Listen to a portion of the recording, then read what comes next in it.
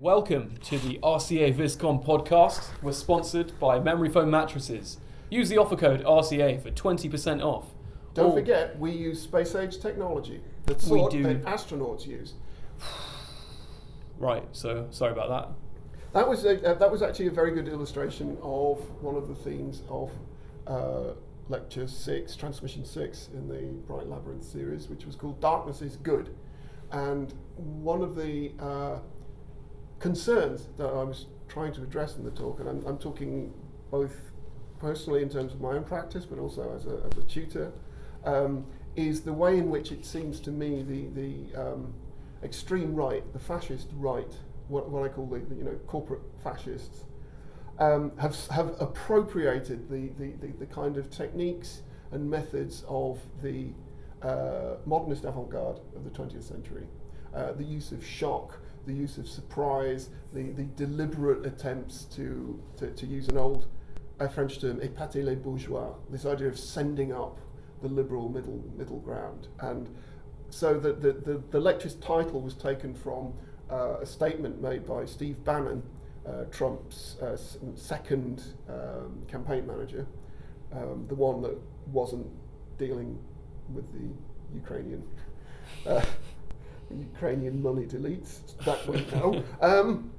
But anyway, he was interviewed by, of all things, a Hollywood Reporter, and he came out with this statement, and I was really surprised at the time that more people didn't pick up on it, although there was all kinds of madness at the time. But it basically said, darkness is good. Dick Cheney, Darth Vader, Satan, that's power.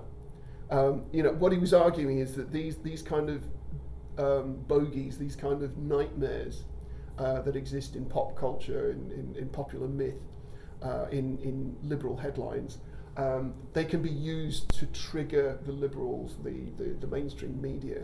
And while they're so busy clutching their pearls over these references, they are able to sort of carry on with their agenda unnoticed, unexamined. And it seems to me that what he's saying and what he's reflecting is very much the pathology of the modernist avant-garde in the early 20th century. That shock not only destabilizes a cultural society, maybe only temporarily, but it also, and I think more importantly, keeps the establishment on a back foot, so they're not able to read what you're doing clearly. It gives you a certain distance, a certain opacity towards the mainstream, which I think can be very, very important for a creative practice, for a communication practice, particularly if we see that practice as being about liberation and equality and empowerment. And so it was really like, how come these techniques have suddenly started to be used by, I'm going to use the word again, fascists, basically, where they want to hurt people. They definitely want to hurt people, not liberate them. So I definitely felt an urgency about discussing this issue. And it does deal with issues of fake news and a term which we kicked rather savagely in the interrogation post-truth, like what that means and what's carried with it. So that was really the basis for it. How has this been co-opted? What can we do about it? What can we do to as it were, retaliate, to regain our autonomy? Do you want me to keep talking? We can cut the silence bit out. Yeah. Well, actually, we can use the silence to introduce Richard Wilkins. Hello. Who a former RCA student who very kindly stepped in at the last minute to be the guest interrogator. I couldn't be happier. Even afterwards. Yeah, even afterwards. We had fun. We did indeed, and I think there was a lot of really interesting dialogue going on, particularly about issues of media politics. The idea that quite often the media sphere's influence is not immediately detectable.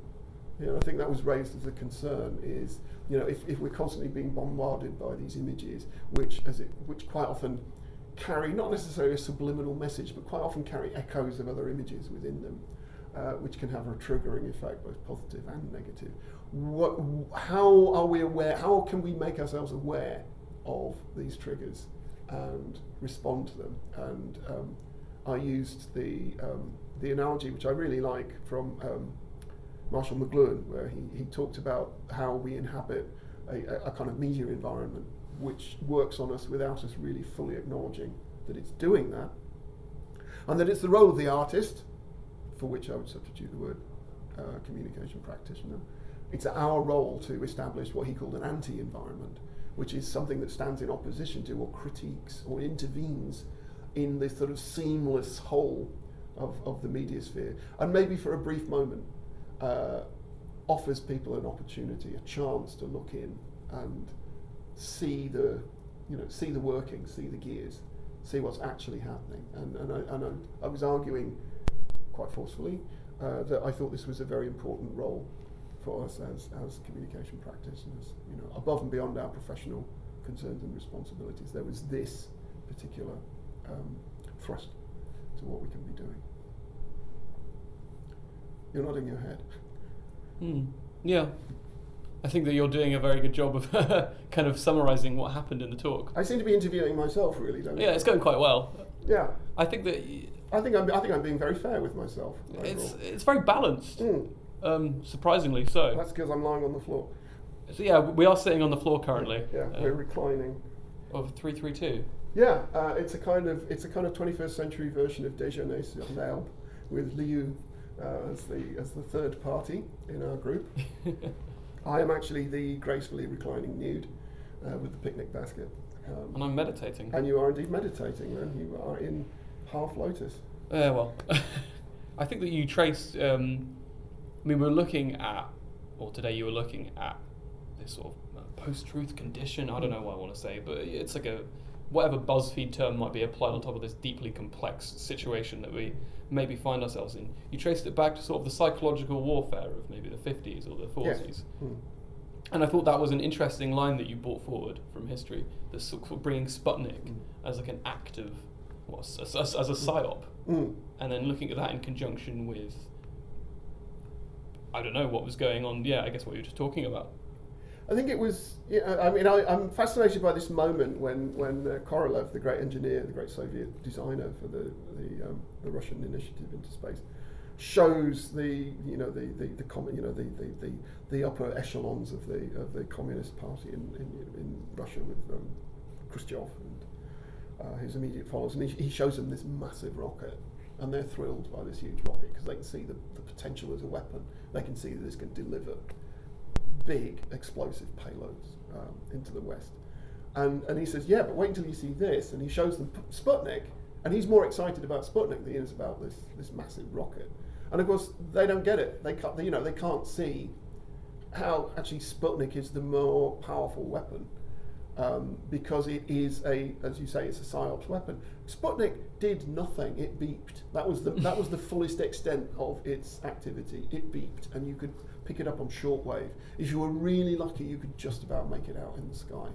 And of course, there were, particularly in the Soviet Union and I think in China, there were Sputnik watching parties where people would go out on a summer night and see if they could spot Sputnik going overhead. The reason why they could see it, and I love it, I love this detail, the reason why they could see it is because part of the nose cone hadn't actually fallen off. So it still had part of the end of the rocket still stuck on the end. So it was bigger and it was more reflective.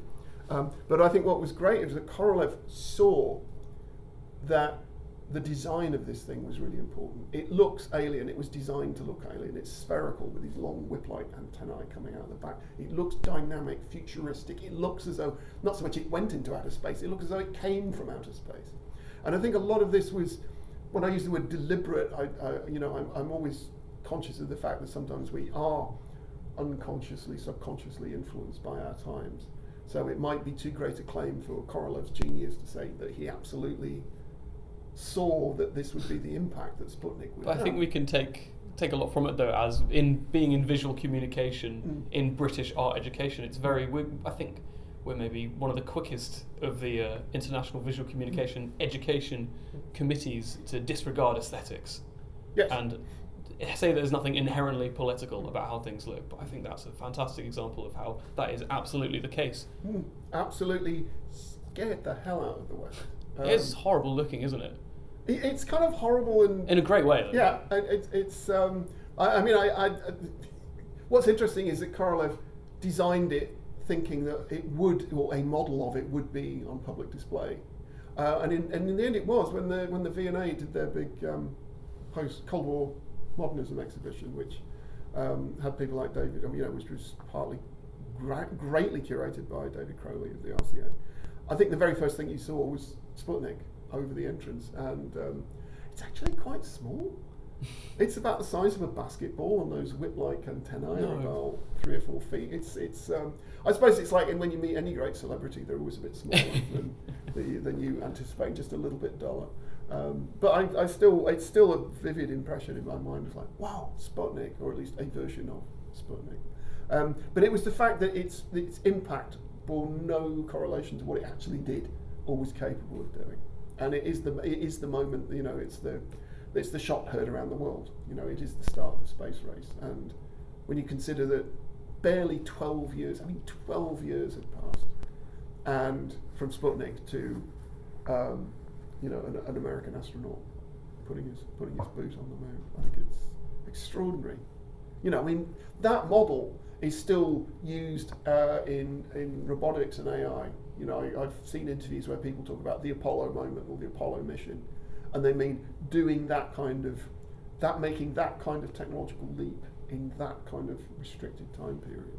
And it is ideological. It is part of an interplay of propaganda, if you will. No matter how much they might spin the practical results of, well, Sputnik was about telemetry and measuring the Earth's surface, and we got non-stick frying pans and pocket calculators from the Apollo mission. It was like, we didn't really. The important thing was ballpoint pens. Not true. No, actually true. We did, but we'll get Snopes up. Yeah, no. This is one of those. There's a wonderful guy called Chris Welsh who is one of the directors at the International Space University, and there is this hoary old story that NASA spent thousands developing a ballpoint pen that could work in zero gravity, whereas the Russians just used a pencil. And he said it's absolute nonsense. First of all, NASA didn't spend any of that money on developing a pen. They did develop a pen, but they did it with Parker. So there was a private funding initiative to develop this pen. Furthermore, no one in their right mind would use a pencil in microgravity. Or the graphite. The graphite. You get that into your control board. It shorts. You do not want that. Not when you're sort of in low Earth orbit. You really don't. So just one of those pieces of fake news that goes around. As with all good fake news, it's normally emailed to you by an older female relative.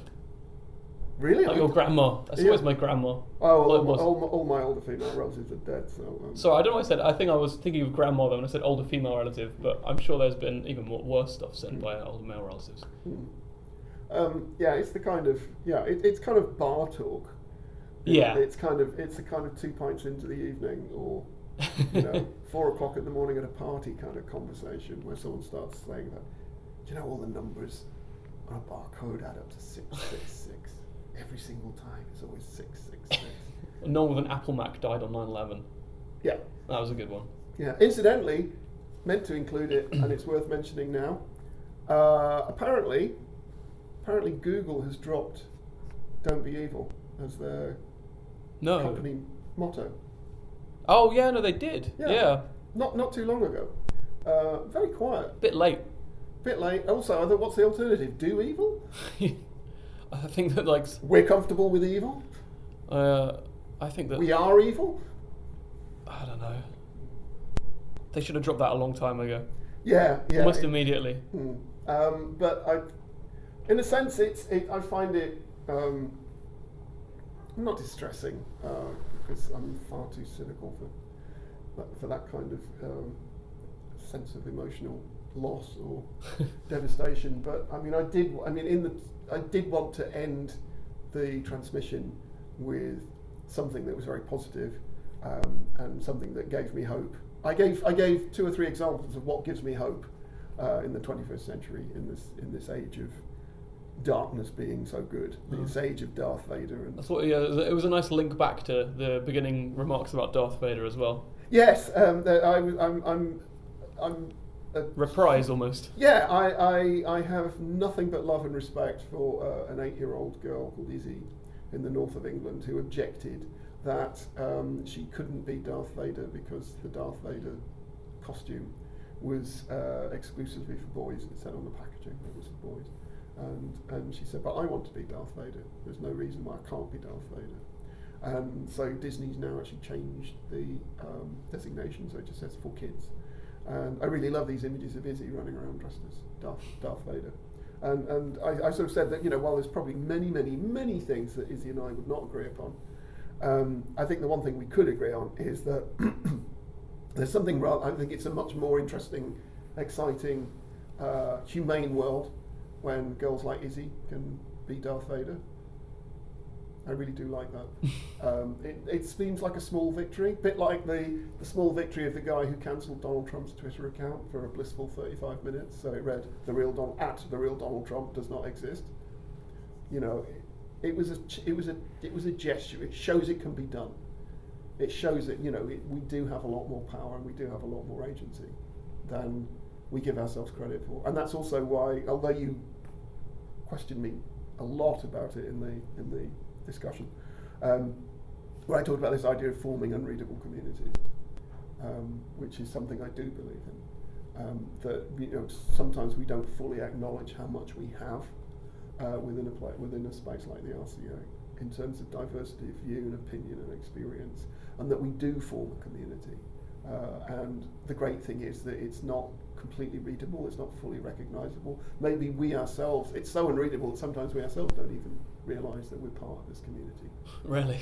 But sometimes we should just take a moment and reflect that we are a very, very powerful community of thinkers and practitioners, and